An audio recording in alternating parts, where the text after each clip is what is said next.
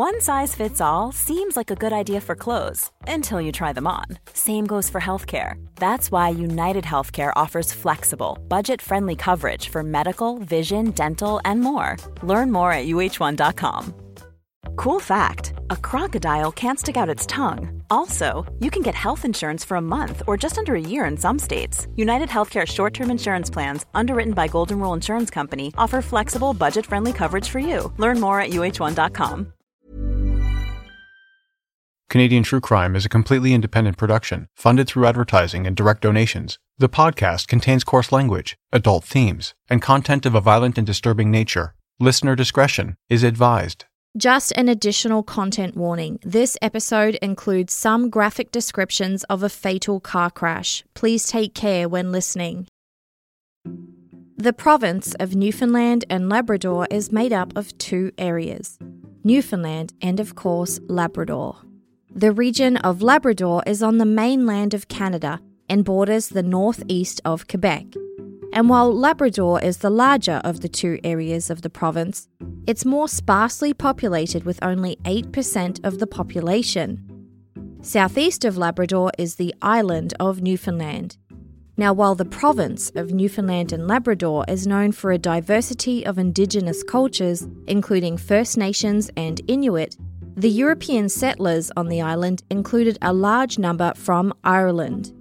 As a result, the province has been described as being the most Irish place outside of Ireland.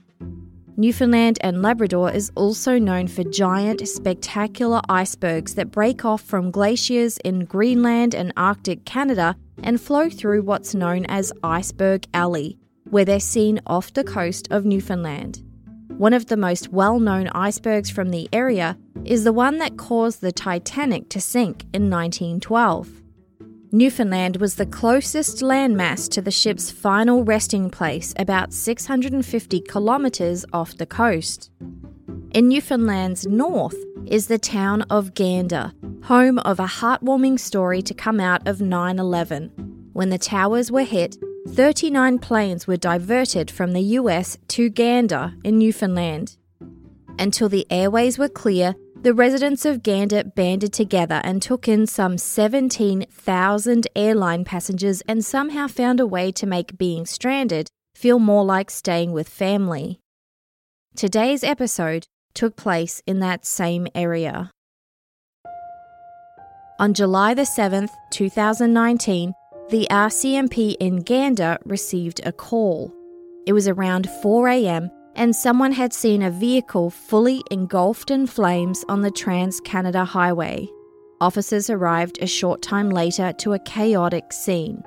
According to the CBC, it was, quote, a grotesque entanglement of death and inferno lighting up the pitch-black highway in the midst of a torrential downpour. Gander Fire and Rescue and paramedics had arrived there first, and the RCMP learned there was a head-on collision between a pickup truck and an SUV. In the SUV were 4 people from Lewisport, a town about 60 kilometres northwest of Gander, and 3 of them were from the same family. In the front was a married couple. They were killed on impact. In the back seat was their adult daughter and her boyfriend, who survived the accident but had been rushed to hospital with serious injuries. The collision was so serious that it closed down the highway for several hours, causing significant traffic backlogs. The following day, the RCMP released an update. It read, "The driver and lone occupant of the pickup truck, a 20-year-old man from Gander, was transported to hospital. A blood demand was made and a sample collected for analysis to determine if impairment was a factor." The media release ended by saying an RCMP traffic analyst had attended the scene and the investigation was ongoing.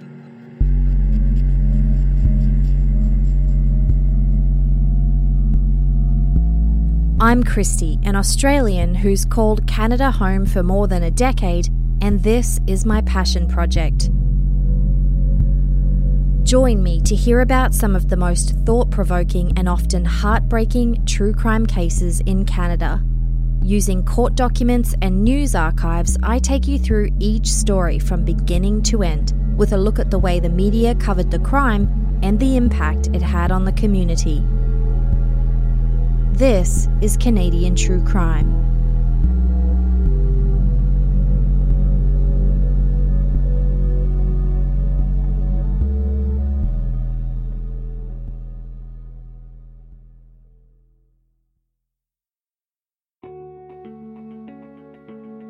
"27-year-old Josh Whiteway and his girlfriend, 29-year-old Suzanne Lush, had just finished a week-long visit back to Newfoundland, back home to see their families.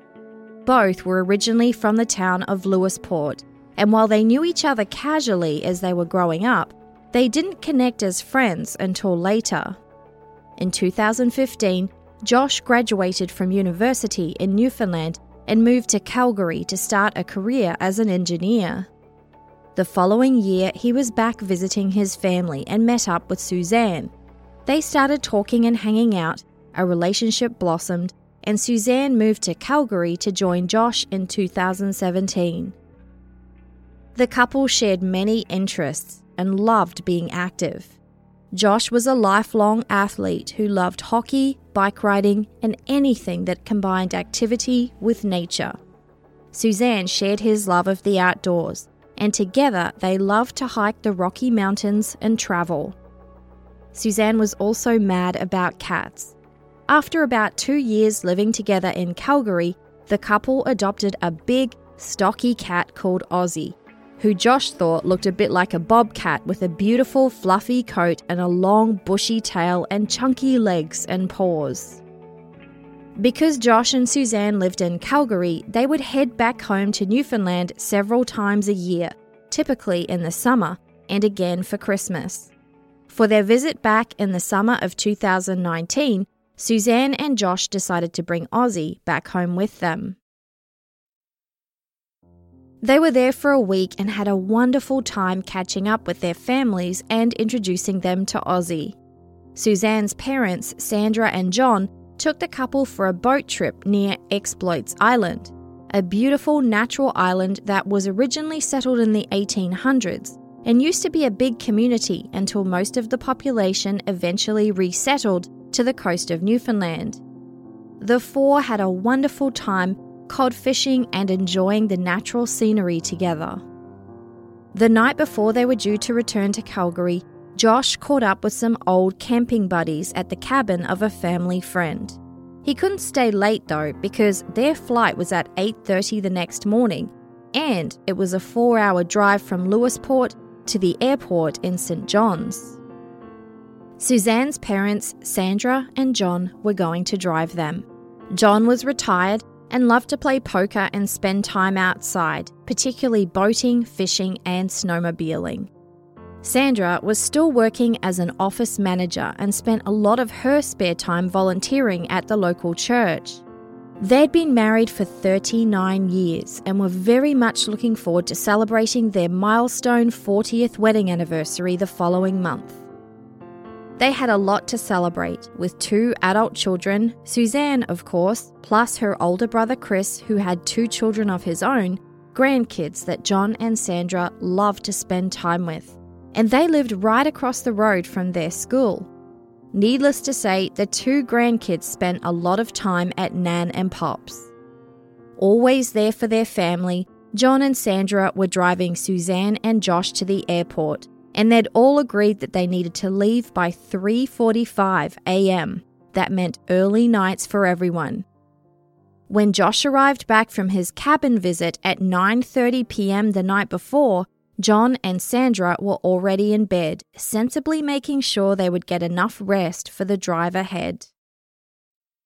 The next morning, the 5 of them set off as planned, John and Sandra in the front, and Josh, Suzanne and Ozzy the cat in the back. On the way to the airport, there was torrential rain.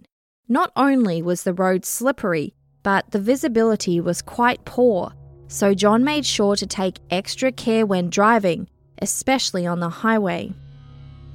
Before long, Josh fell asleep in the back of the car. But things can change in an instant. There was a pickup truck on the other side of the road that was straying off course and had not corrected itself, veering over the centre lane and over to the passing lane. Suzanne saw the headlights coming straight towards their car. There was an earth-shattering bang as the pickup truck hit their SUV head-on. And then, nothing. From the back, Suzanne said, "Is anybody okay?" The only response also came from the back. Josh said, "I am," but that was it. They both knew they had serious injuries, but the impact caused the car to ignite under the hood. The fire started to build and spread, and Josh and Suzanne knew they had to find a way to get out. The doors of the SUV were still locked after impact. Josh screamed at Suzanne's father John in the front to open the door, but there was no response. Josh managed to find the manual lock and plied it up with his fingers, so the door unlocked, but it was now jammed. And Suzanne couldn't get her seatbelt off, so Josh reached over and helped her out. Then he reached up as far as he could and pushed until the jammed door came open enough for Suzanne to get out. Then Josh tried to get out as well, but he was halted by a terrifying realization. His legs didn't work. He couldn't move. He couldn't do a thing except to sit there in a burning car, unable to move, watching the flames creep towards his legs. The fire grew so quickly it was as though everything inside the car was extremely flammable. When Suzanne realized her boyfriend couldn't move, she gathered all the strength she had despite her own extensive injuries. Seconds felt like minutes, and Josh felt Suzanne's arms slide under his armpits as she prepared to yank him out of the car. He looked down at his legs and vividly remembered saying, "Holy fuck, my legs are on fire." With every moment causing intense pain, Suzanne pulled Josh out of the car and onto the wet ground beneath. But his pants were still on fire. Suzanne was almost running on empty by this time and about to collapse, but she mustered all the strength she had left and flagged down a passerby who heroically dragged Josh across the road and used rainwater from the road to extinguish the fire on his legs. But for Suzanne, she knew her parents were gone. After surviving the impact and pulling her boyfriend out of a burning car, she had seen the flames engulfing the bodies of her parents. She knew there was nothing she could do. 65-year-old John Lush and 63-year-old Sandra Lush had been killed on impact, the month before they would have celebrated their 40th wedding anniversary and just a day before John's birthday. Ozzy the cat also did not survive the crash. It was complete and utter devastation from all sides. The fire service and paramedics were first on the scene to a burning SUV turned inferno that rose 30 feet into the air. The first ambulance left with Josh. By that point, he'd started to get disoriented and didn't know if he was going to live or die. He had no clue to the extent of his injuries. Suzanne watched from the scene of the crash as her boyfriend was rushed to hospital. She had no choice but to sit and wait for the second ambulance next to a burning SUV with the bodies of her parents trapped inside.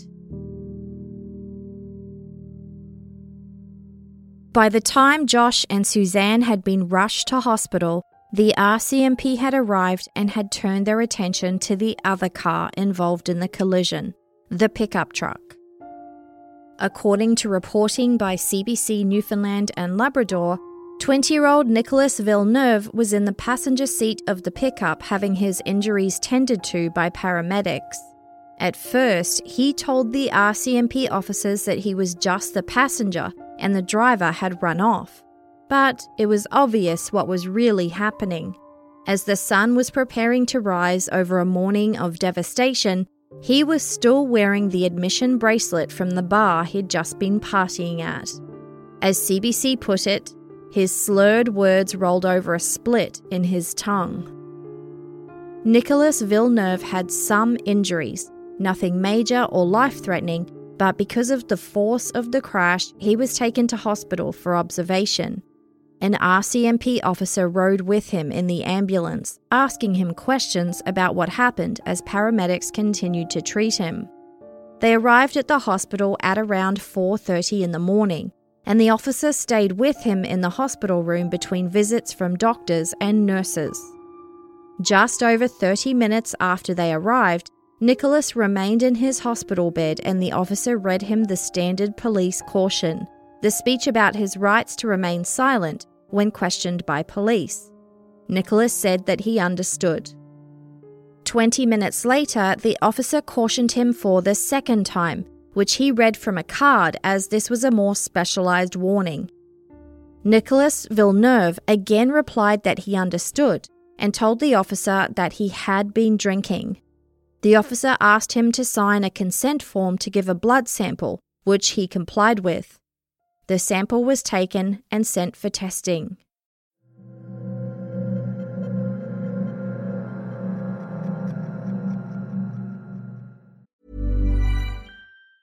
Many of us have those stubborn pounds that seem impossible to lose, no matter how good we eat or how hard we work out. My solution is PlushCare. PlushCare is a leading telehealth provider with doctors who are there for you day and night to partner with you in your weight loss journey. They can prescribe FDA-approved weight loss medications like Wegovy and Zepbound for those who qualify. Plus, they accept most insurance plans. To get started, visit plushcare.com/weightloss. That's plushcare.com/weightloss.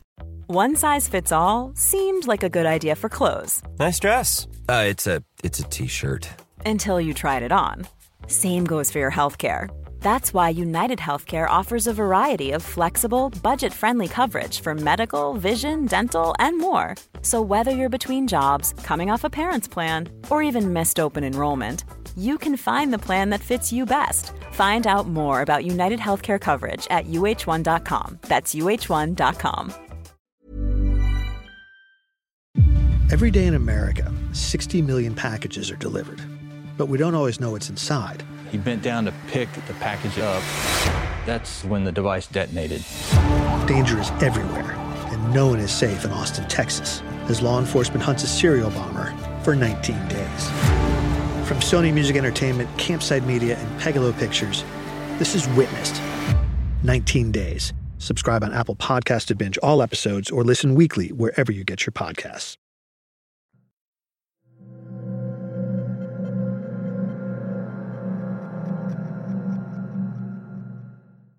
When 27-year-old Josh Whiteway got to hospital in Gander, he was still conscious but fading fast.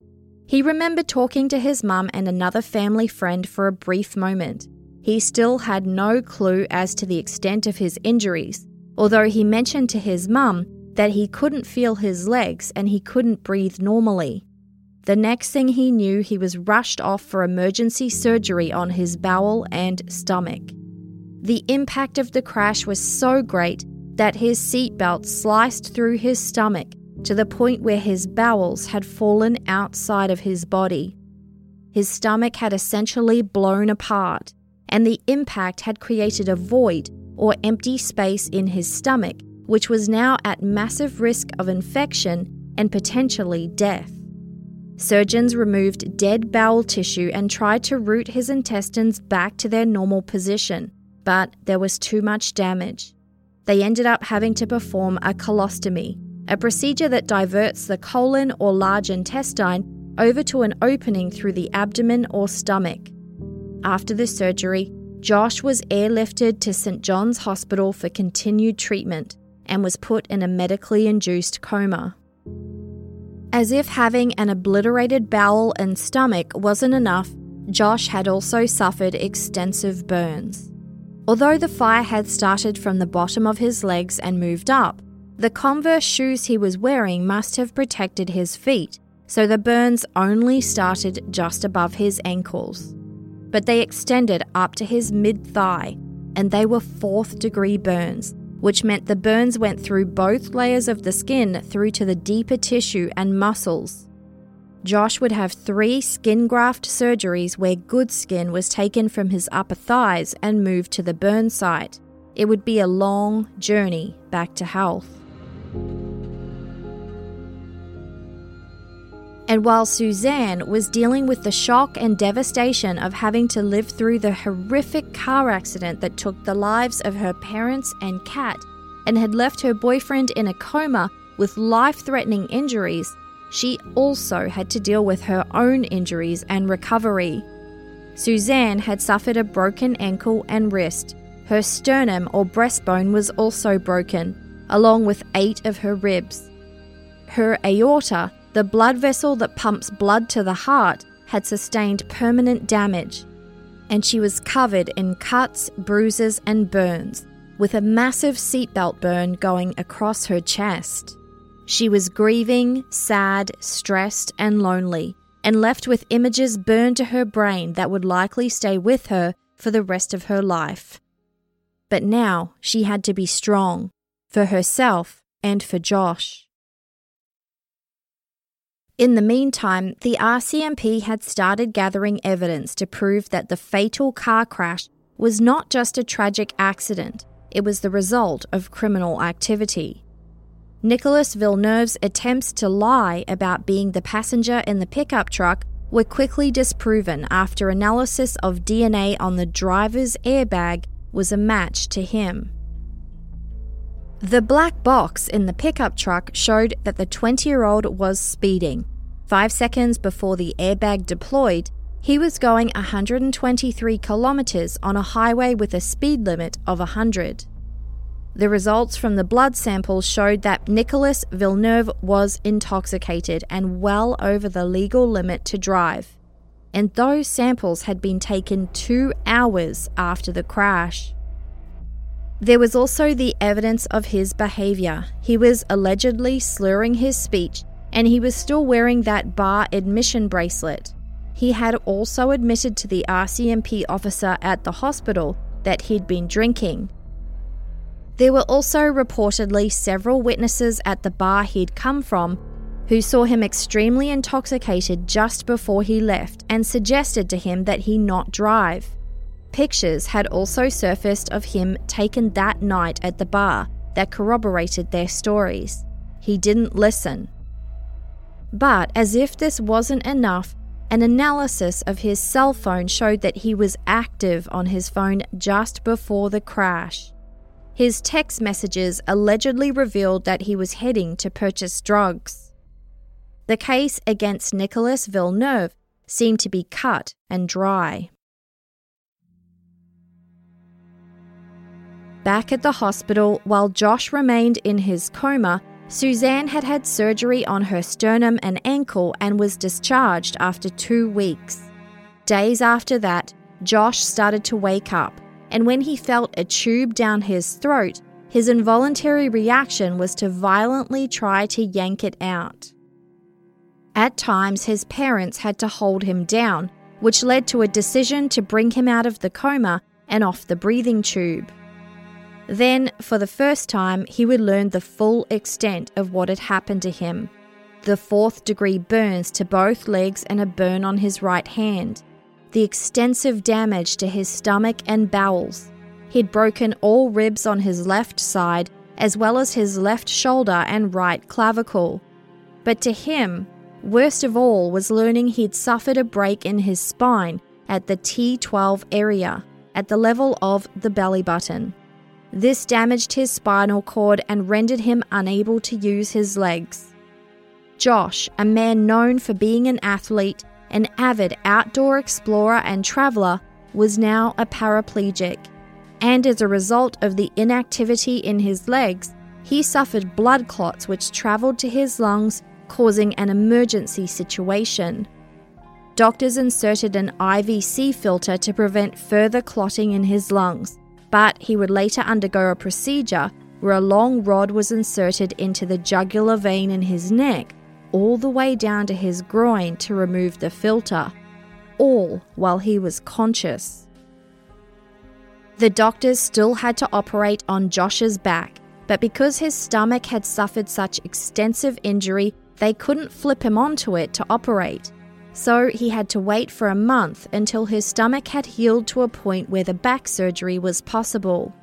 For 4 weeks, he laid on his back staring straight up at the ceiling. After Josh's back surgery, he felt like he was laying flat on 2 pieces of wood and described it as being very painful to exist. So, to help with the pain, he was put on 3 hourly injections of a high-powered opiate pain medication called Dilaudid. He eventually had both shoulders operated on at the same time. 2 screws were put in his left shoulder and a plate in the right. He had to wait 9 weeks before his arms could bear weight. So, not only could he not feel or move his legs, but he also couldn't move his arms. He couldn't so much as scratch his nose or even lift a cup of water to his mouth. Josh couldn't even get himself to the edge of the bed to transfer to a wheelchair. They had to roll him on his side, stuff a harness underneath, and then use a small crane to lift him into the wheelchair. They did this for 9 weeks. He said he lost all his strength, along with 35 pounds.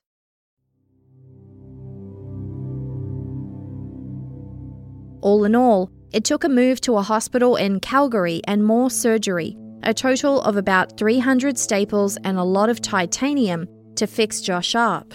And as he recovered from all of his injuries and surgeries, he dealt with a never-ending list of tests. There were also problems that continued to come up periodically, like infections from his burns and wounds. He realized that he was left not being able to feel touch or temperatures normally. He couldn't feel his feet at all, and he had to have a catheter every time he needed to empty his bladder. Josh endured a lot of pain. And he'd developed a dependency on that strong drug that had been given to him to help him out with that pain. When it was time to start weaning himself off it, it was a struggle, and he experienced severe withdrawal symptoms so intense that visitors were only planned around specific times so that he wasn't in withdrawal when they showed up. It took him about 3 months to successfully wean off the drug. Josh would say that it left him with a great appreciation for others who found themselves in similar situations and how hard it is to be able to get out of it. During this time, Josh's physical struggles were not the only struggles he experienced. He wondered about Suzanne and he wondered about their future. He worried about his future. What was he supposed to do with his life now that he was a paraplegic? Throughout it all, Suzanne stayed by his side, trying to stay positive for him, dealing with her own recovery and physical therapy and the long-term effects of her own injuries. And of course, grieving the loss of her parents while not having them there for support when she most needed it. Also, she knew that when Josh was eventually released from hospital, they would need to find a new place to live in Calgary that was accessible for someone with a wheelchair. The pressure and stress on Suzanne was immense. Josh would write about how being paralyzed feels. "Do a little exercise," he wrote. "First, make a fist and put it on a table, making sure all your fingernails are touching the table. Then, stick your ring finger out of the fist and put it on the table. Then, try to lift that finger up. You'll find that no matter how hard you try, you will not lift that finger off the table." It's exactly the same for Josh, except that's his legs. Josh spent 5 months in hospital before he was able to return home. His legs had been burned so badly that they weren't even fully healed yet, but by that point he was able to clean and dress them himself. He found it extremely difficult to adjust to living paralyzed, but he took things day by day and realized it was doable over time. But there were other issues that continued to crop up. He suffered another blood clot in his leg, which landed him back in emergency, and he learned he'd need to take blood-thinning medication for the rest of his life. He'd been on a range of medications and was finally able to wean himself off 3 more, leaving him on only 2. The blood thinner and a medication for chronic nerve pain called Lyrica. He needs it. Even with the physical and mental aspects of living life sitting in a chair, Josh says the nerve pain is the worst part of it all, a lingering pain that doesn't seem to get better. It wakes him up every 2 hours when he's trying to sleep. And mentally, the pain causes him to lose the ability to think and concentrate, and sometimes he even loses the desire to do physical activity, something he loved so much because of the pain that it causes him. He says even rolling his wheelchair over tiles or the slightest touch or vibration is enough to trigger the nerve pain and make him buckle over. And Suzanne battled ongoing challenges of her own. After ongoing therapy to correct her broken ankle, she deals with constant wrist pain and the long-lasting effects of a damaged aorta. Both physically and mentally, the lives of both Josh and Suzanne had changed forever. So, the evidence showed that on July 7, 2019, Nicholas Villeneuve left the bar he'd been drinking at before 4 a.m. He was well over the legal limit to drive, but he decided to drive his pickup truck after a night of partying. He sped down the highway in torrential rain, which resulted in a slippery road and poor visibility. And he made things exponentially worse by checking his cell phone as he drove. Nicholas Villeneuve literally did all the things you're not supposed to do when driving. So, of course he crashed. It would have been a miracle if he didn't. And initially, after all that carnage he caused, he pulled the cowardly move of trying to lie to officers by saying he was the passenger, not the driver. After the police gathered all the evidence they needed, Nicholas Villeneuve was arrested in Gander in November of 2019, almost 5 months after the crash. By that time, he'd turned 21, and despite causing a crash that killed 2 people and left 2 others with life-threatening injuries, he never so much as lost his driver's license for a day. For the deaths of John and Sandra Lush, Nicholas Villeneuve was charged with 2 counts of impaired operation of a conveyance motor vehicle causing death. And for the life-changing injuries sustained by Suzanne Lush and Josh Whiteway, he was charged with 2 counts of impaired operation of a conveyance motor vehicle causing bodily harm. So, while Josh Whiteway had been in hospital the entire time, Nicholas and his driver's license had been free until his arrest. And even then, he was almost immediately released from custody with several court-imposed conditions.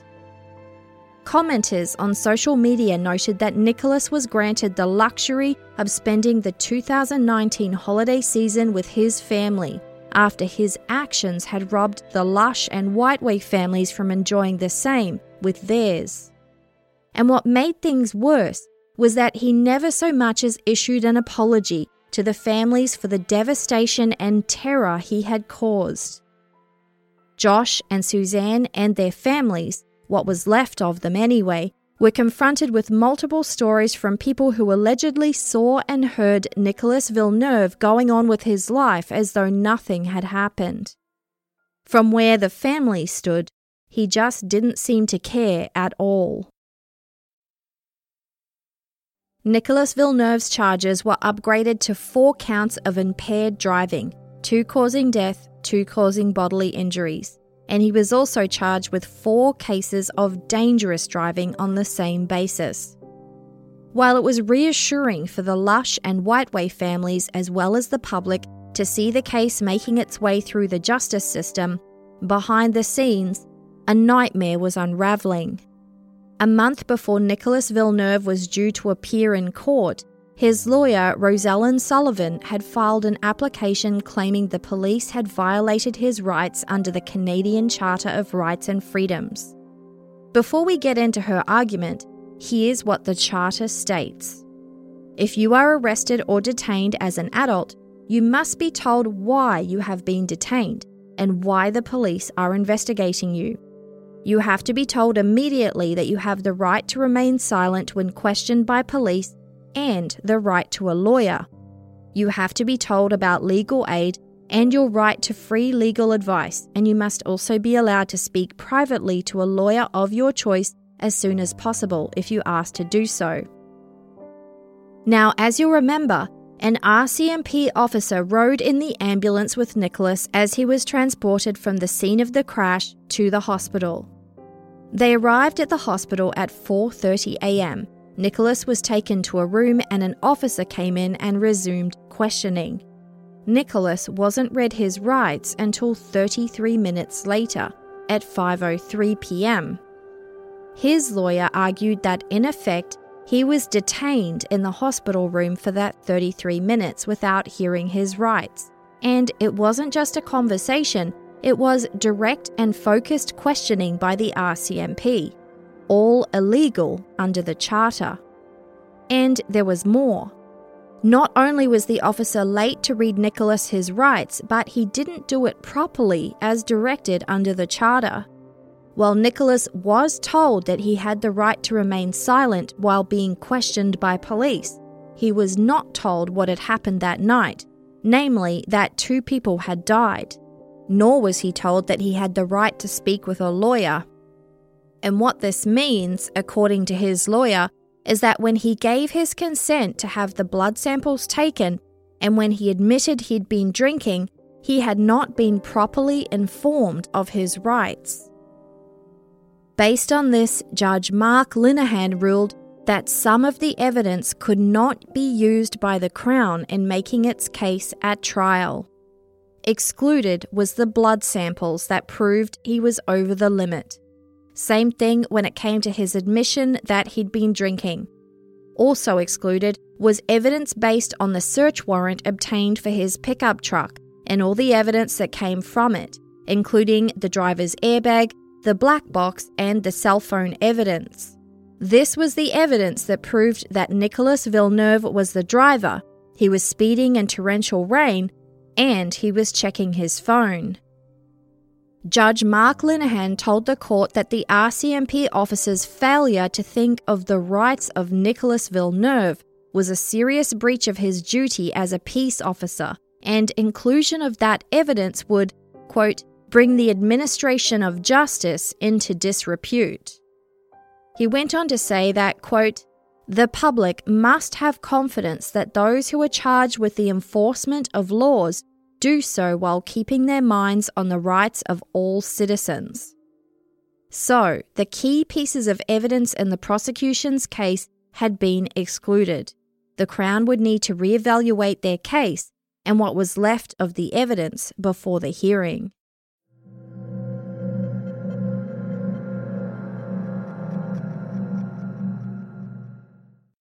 Every day in America, 60 million packages are delivered, but we don't always know what's inside. He bent down to pick the package up. That's when the device detonated. Danger is everywhere, and no one is safe in Austin, Texas, as law enforcement hunts a serial bomber for 19 days. From Sony Music Entertainment, Campside Media, and Pegalo Pictures, this is Witnessed. 19 Days. Subscribe on Apple Podcasts to binge all episodes or listen weekly wherever you get your podcasts. Even when we're on a budget, we still deserve nice things. Quince is a place to scoop up stunning high-end goods for 50 to 80% less than similar brands. They have buttery soft cashmere sweaters starting at $50, luxurious Italian leather bags, and so much more. Plus, Quince only works with factories that use safe, ethical, and responsible manufacturing. Get the high-end goods you'll love without the high price tag with Quince. Go to quince.com/style for free shipping and 365-day returns.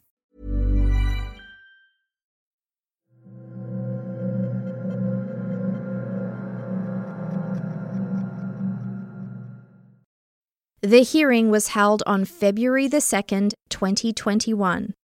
Crown Prosecutor Amanda Hiscock told the judge that given the exclusion of several key pieces of evidence, there was no reasonable chance of securing a conviction, so the Crown had decided not to call any evidence. The judge was left with no choice. Because of a technical mistake made by an RCMP officer at 5 a.m. after attending a horrific, chaotic crash, all 8 charges against Nicholas Villeneuve were dismissed. As CBC News put it, when one man walked free from the Gander courthouse on Monday, Another watched in disgust from his wheelchair. Josh Whiteway and Suzanne Lush were ready to fight back.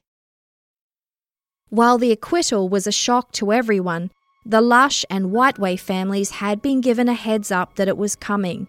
On the Friday before the hearing, the Crown prosecutor had called them and told them what was happening, and had given them the news that there would be no evidence called. The families were infuriated. This was scientific evidence. These were facts, and now it was all being casually discarded. On the day of the hearing, the families were able to mobilise their supporters who gathered outside the courthouse to confront Nicolas Villeneuve as he left after the hearing. The crowd held signs with photos of John and Sandra Lush, as well as Suzanne Lush and Josh Whiteway.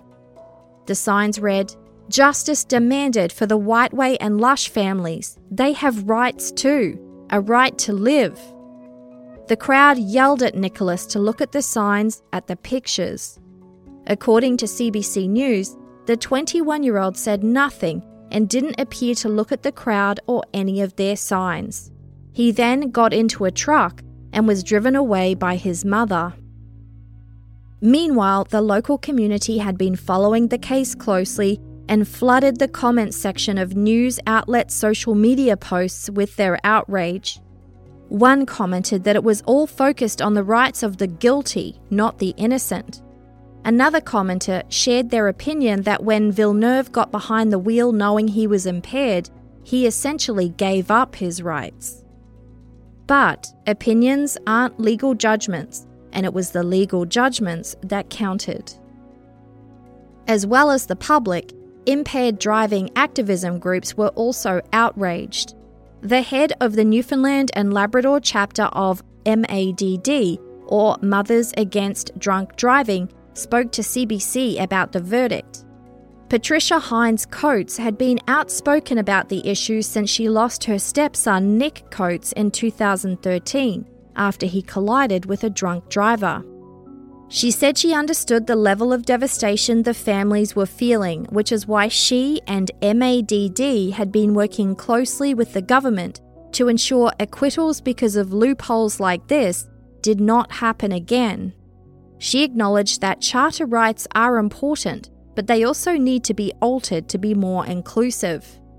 Quote, "Impaired driving is still rampant in our province, in our country. It has to stop. If you choose to use drugs, if you choose to use alcohol, then that's your choice, but don't get behind the wheel. Driving is a privilege, it's not a right, and we all need to be accountable for what we're doing." No one from the Lush and Whiteway families had spoken publicly at that time, but Josh Whiteway decided enough was enough. It was time to come forward. He spoke with CBC News about his anger over the whole thing. Quote, "How do you throw out evidence, facts? It's not like they thought they could smell beer or they found a beer can in the back seat. This is serious evidence." Josh went on to say that there was no disputing who was responsible. Quote, "We know he was severely impaired. We know he was speeding. We know his cell phone was active around the time of the accident. These aren't opinions, these are scientific facts. And for it just to be thrown away based on his rights being violated is just disgusting." As for possibility of appeal, from the time of the hearing, the Crown has 30 days to file one, but Josh wasn't optimistic it would make any difference. Outraged, he decided to write a long statement and posted it to his Facebook account. He wrote about all the challenges he and Suzanne had to face, the horror of the accident itself, and the images that would forever be imprinted on their minds. Suzanne's parents dying in the blaze, the injuries they sustained, and having to stay positive and active in their own recoveries as they dealt with their grief and looked towards a future that would be very different to what they'd imagined. Josh wrote that even though they still struggled daily, no one seemed to care about their rights. It was Nicolas Villeneuve's rights that were violated. It seemed to be his rights that were the only rights that anyone cared about. Quote, Because he wasn't told his Charter of Rights properly, all of the evidence from his body, from his vehicle, and from his phone have been thrown away. Because of a technicality, he walks away from this murderous act a free man. At this point, Josh put the word man in quotation marks because, quote, he is not a man, he is a scared little boy running from his mistake, showing absolutely no remorse or regret.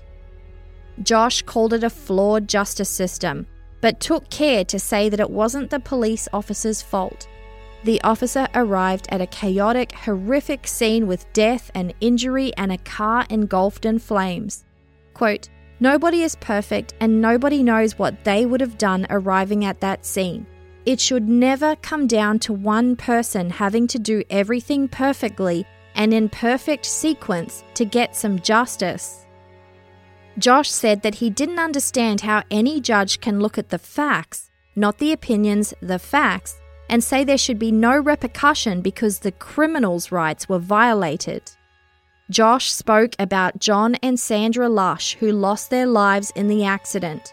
Quote, what about their rights? The right to exist without someone killing you or running into you and leaving you near dead on the side of the road? Who is protecting the public here? What message does this send to the people of our province?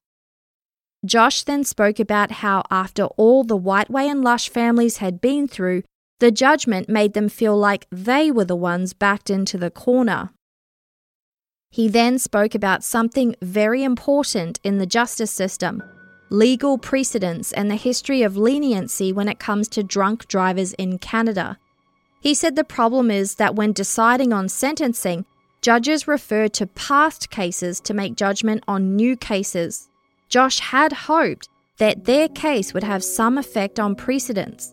He wanted people to know what can happen when someone chooses to drink and drive. But instead, he was horrified by the thought that the judgment in his case could be used down the line for future drunk drivers to escape consequences due to mistakes by police or prosecutors. Quote, do you know what that means? Until there is a major systemic change, our case will just be stacked up with the others and used in the next case and the next case and the next case. At what point does common sense and real life kick in? How do we shake the system so this never happens again? Josh's Facebook post had a significant impact. In the first 24 hours, it was shared more than 6,000 times. Many people reached out to him to share their experiences losing loved ones in highway crashes and drunk driving incidents. He quickly learned that this experience wasn't uncommon. While common sense and concrete evidence should result in a conviction, it doesn't always work that way. Quote, if you're a decent citizen here, you can see that this is all wrong.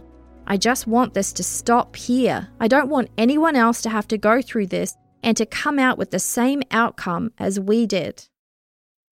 Josh and Suzanne decided to fight for change to the justice system. The group decided to petition to the Attorney General to review the case for an appeal. Their goal was to get the case back to a trial where the evidence can actually be used, and possibly set a new precedent when it comes to crimes committed by drunk drivers. The group arranged peaceful protests at 6 locations across Newfoundland and Labrador, scheduled to take place on February the 10th. But due to an outbreak of COVID-19 in the province's capital, St. John's, they decided to cancel that one. Instead, they asked for people to make their own signs about the case, take a picture and share it on social media. And they did. Josh saw hundreds of signs that had been made and posted from across Canada, many from people they didn't even know. The main goal of the campaign was to get people to sign a petition and email the Attorney General asking for him to appeal the provincial court decision. They even provided example verbiage to use to make it easy, which read, quote, our community's faith in the justice system is at risk. This case deserves to go to trial. The evidence needs to be heard, and the victims deserve justice. By dismissing the facts, that Mr. Villeneuve was driving under the influence of alcohol, that he was speeding, that he was using his cell phone while driving, you send a message to the people of our province that it is okay to break the law. You tell them that it is okay to drive drunk because their actions will not have consequences. You lose public faith in the justice system, and you show the victims that their loss, their pain, their life is insignificant in the eyes of the court. We must make this right. You must make this right.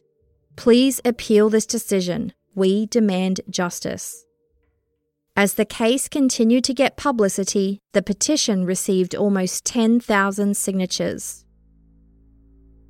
It worked. On February the 10th, 2021, it was announced that Crown prosecutors had identified legal errors in the pre-trial decisions that restricted the evidence the Crown was able to use. The announcement went on to say that it wasn't yet clear what the Crown will argue on appeal, and there will be no further comment ahead of a hearing. The families were told the hearing would be held in a few months. The car crash put Josh and Suzanne's future plans on hold. They eventually moved back to Lewisport, Newfoundland to continue recovering. I asked Josh how they got through it all, and he told me that trying to keep a positive outlook is very important. Quote, "If your mind is working against you, then it doesn't matter if you're physically disabled or not. You will never be happy." He said that people often look at him and think his life is ruined and he's very unlucky. But when he looks around, he sees that he still has so much. The help of friends and family, total strangers who reach out with good wishes, and the ability to afford good wheelchairs and other equipment that most other disabled people don't have. He adds that while some days are extremely frustrating and he might find himself looking at pictures of himself before the accident, it doesn't help him moving forward. Quote, "I am so lucky to still be alive, and I am here for a reason that I'm still trying to figure out." He says his future focus is on getting mentally and physically better each day, accepting his injuries and moving on. He feels that, in a way, it's like he's been given a second chance to live a fulfilled life. But it's bittersweet. Quote, "I just wish more than anything that John and Sandra was still here to see Suzanne do the same. The strength that she has shown and the resilience she has demonstrated has inspired me so much, and I know her parents are so proud of her." At the time of recording, Nicolas Villeneuve has not apologised or shown any remorse for what he's done to the Lush and Whiteway families. In an interview with VOCM, Josh Whiteway described this lack of remorse as being one of the worst parts. Quote, "Because any decent human being would reflect and acknowledge the fact that he's made a massive mistake. Apologising doesn't seem that hard to me compared with the things we've had to face." According to MADD, or Mothers Against Drunk Driving Canada, crashes involving impaired driving are a leading criminal cause of death in Canada. Every day, on average, up to 4 Canadians are killed and many more are injured in alcohol and drug-related motor vehicle crashes on public roads. To learn more about impaired driving, visit madd.ca. Josh Whiteway has a final message. He says if you see someone intoxicated getting into the driver's seat of a car, call the police. Or take matters into your own hands and hide their keys. Do whatever you can to stop them driving. Quote, "If you don't, then your parents or your grandparents or your daughter or your son could be the next ones in our position."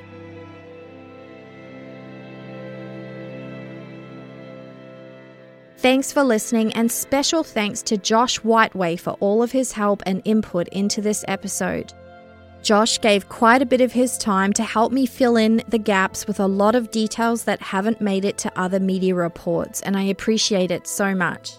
This episode also relied on the journalism of Ryan Cook and Garrett Barry from CBC Newfoundland and Labrador, as well as VOCM.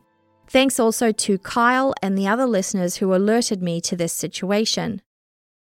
Today's podcast recommendation is The Hopeful, which was selected by Apple Podcasts as the Canadian Show of the Year for 2020, but it's kind of been flying under the radar. It's a bit different to my usual podcast recommendations. Host and producer Shada tells the story of her Iranian father's immigration to Canada and explores the things we take for granted in our daily lives. The Hopeful has been described as an incredible adventure, a riveting story, and a beautifully inspiring tale of perseverance and strength. Here's a trailer, and if you think this might be for you, subscribe to The Hopeful right now while you listen, so you can binge the whole story and see why it was Canada's Podcast of the Year for 2020.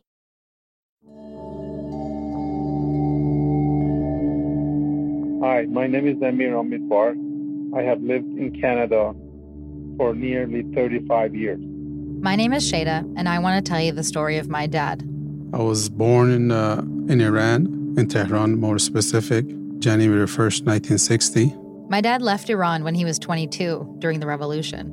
Years later, when I was growing up in Vancouver, he told me his stories of trekking over mountains to cross borders, coming face to face with death, and struggling to cross the Atlantic Ocean. The beauty of that night was a full moon. I didn't have no water, no food, or nothing. Just didn't think about it, actually, even then.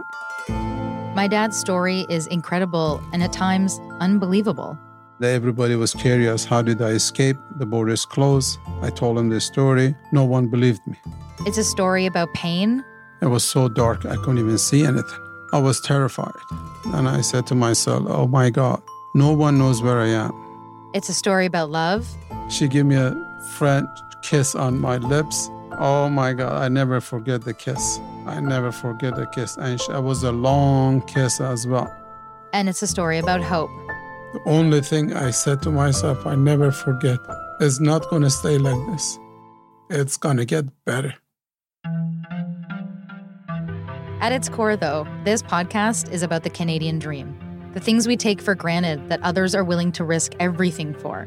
It's also about life after arriving in Canada, because for my dad and every other immigrant, that's not the end of the journey. I want to send a message to all the immigrants, all the refugees. No matter how bad it gets, you never know what is waiting for you. This country is the best country on earth. The Hopeful, wherever you get your podcasts. Canadian True Crime is a completely independent production, funded through advertising and the generosity of supporters on Patreon and Supercast. Thank you to everyone who's told a friend or left a positive review wherever you listen to podcasts. It really helps the show. If you don't like the ads, you can get early access to an ad-free version of every episode for just a couple of dollars a month. There's also a few bonus episodes, as well as a monthly debrief episode where I take you behind the scenes. Visit canadiantruecrime.ca/support to learn more. A percentage of profits and all proceeds of merch sales are donated regularly to Canadian charitable organisations related to helping victims and survivors of injustice. Thanks to the host of True for voicing the disclaimer, and also to We Talk of Dreams who composed the theme song. I'll be back soon with another Canadian true crime story. See you then.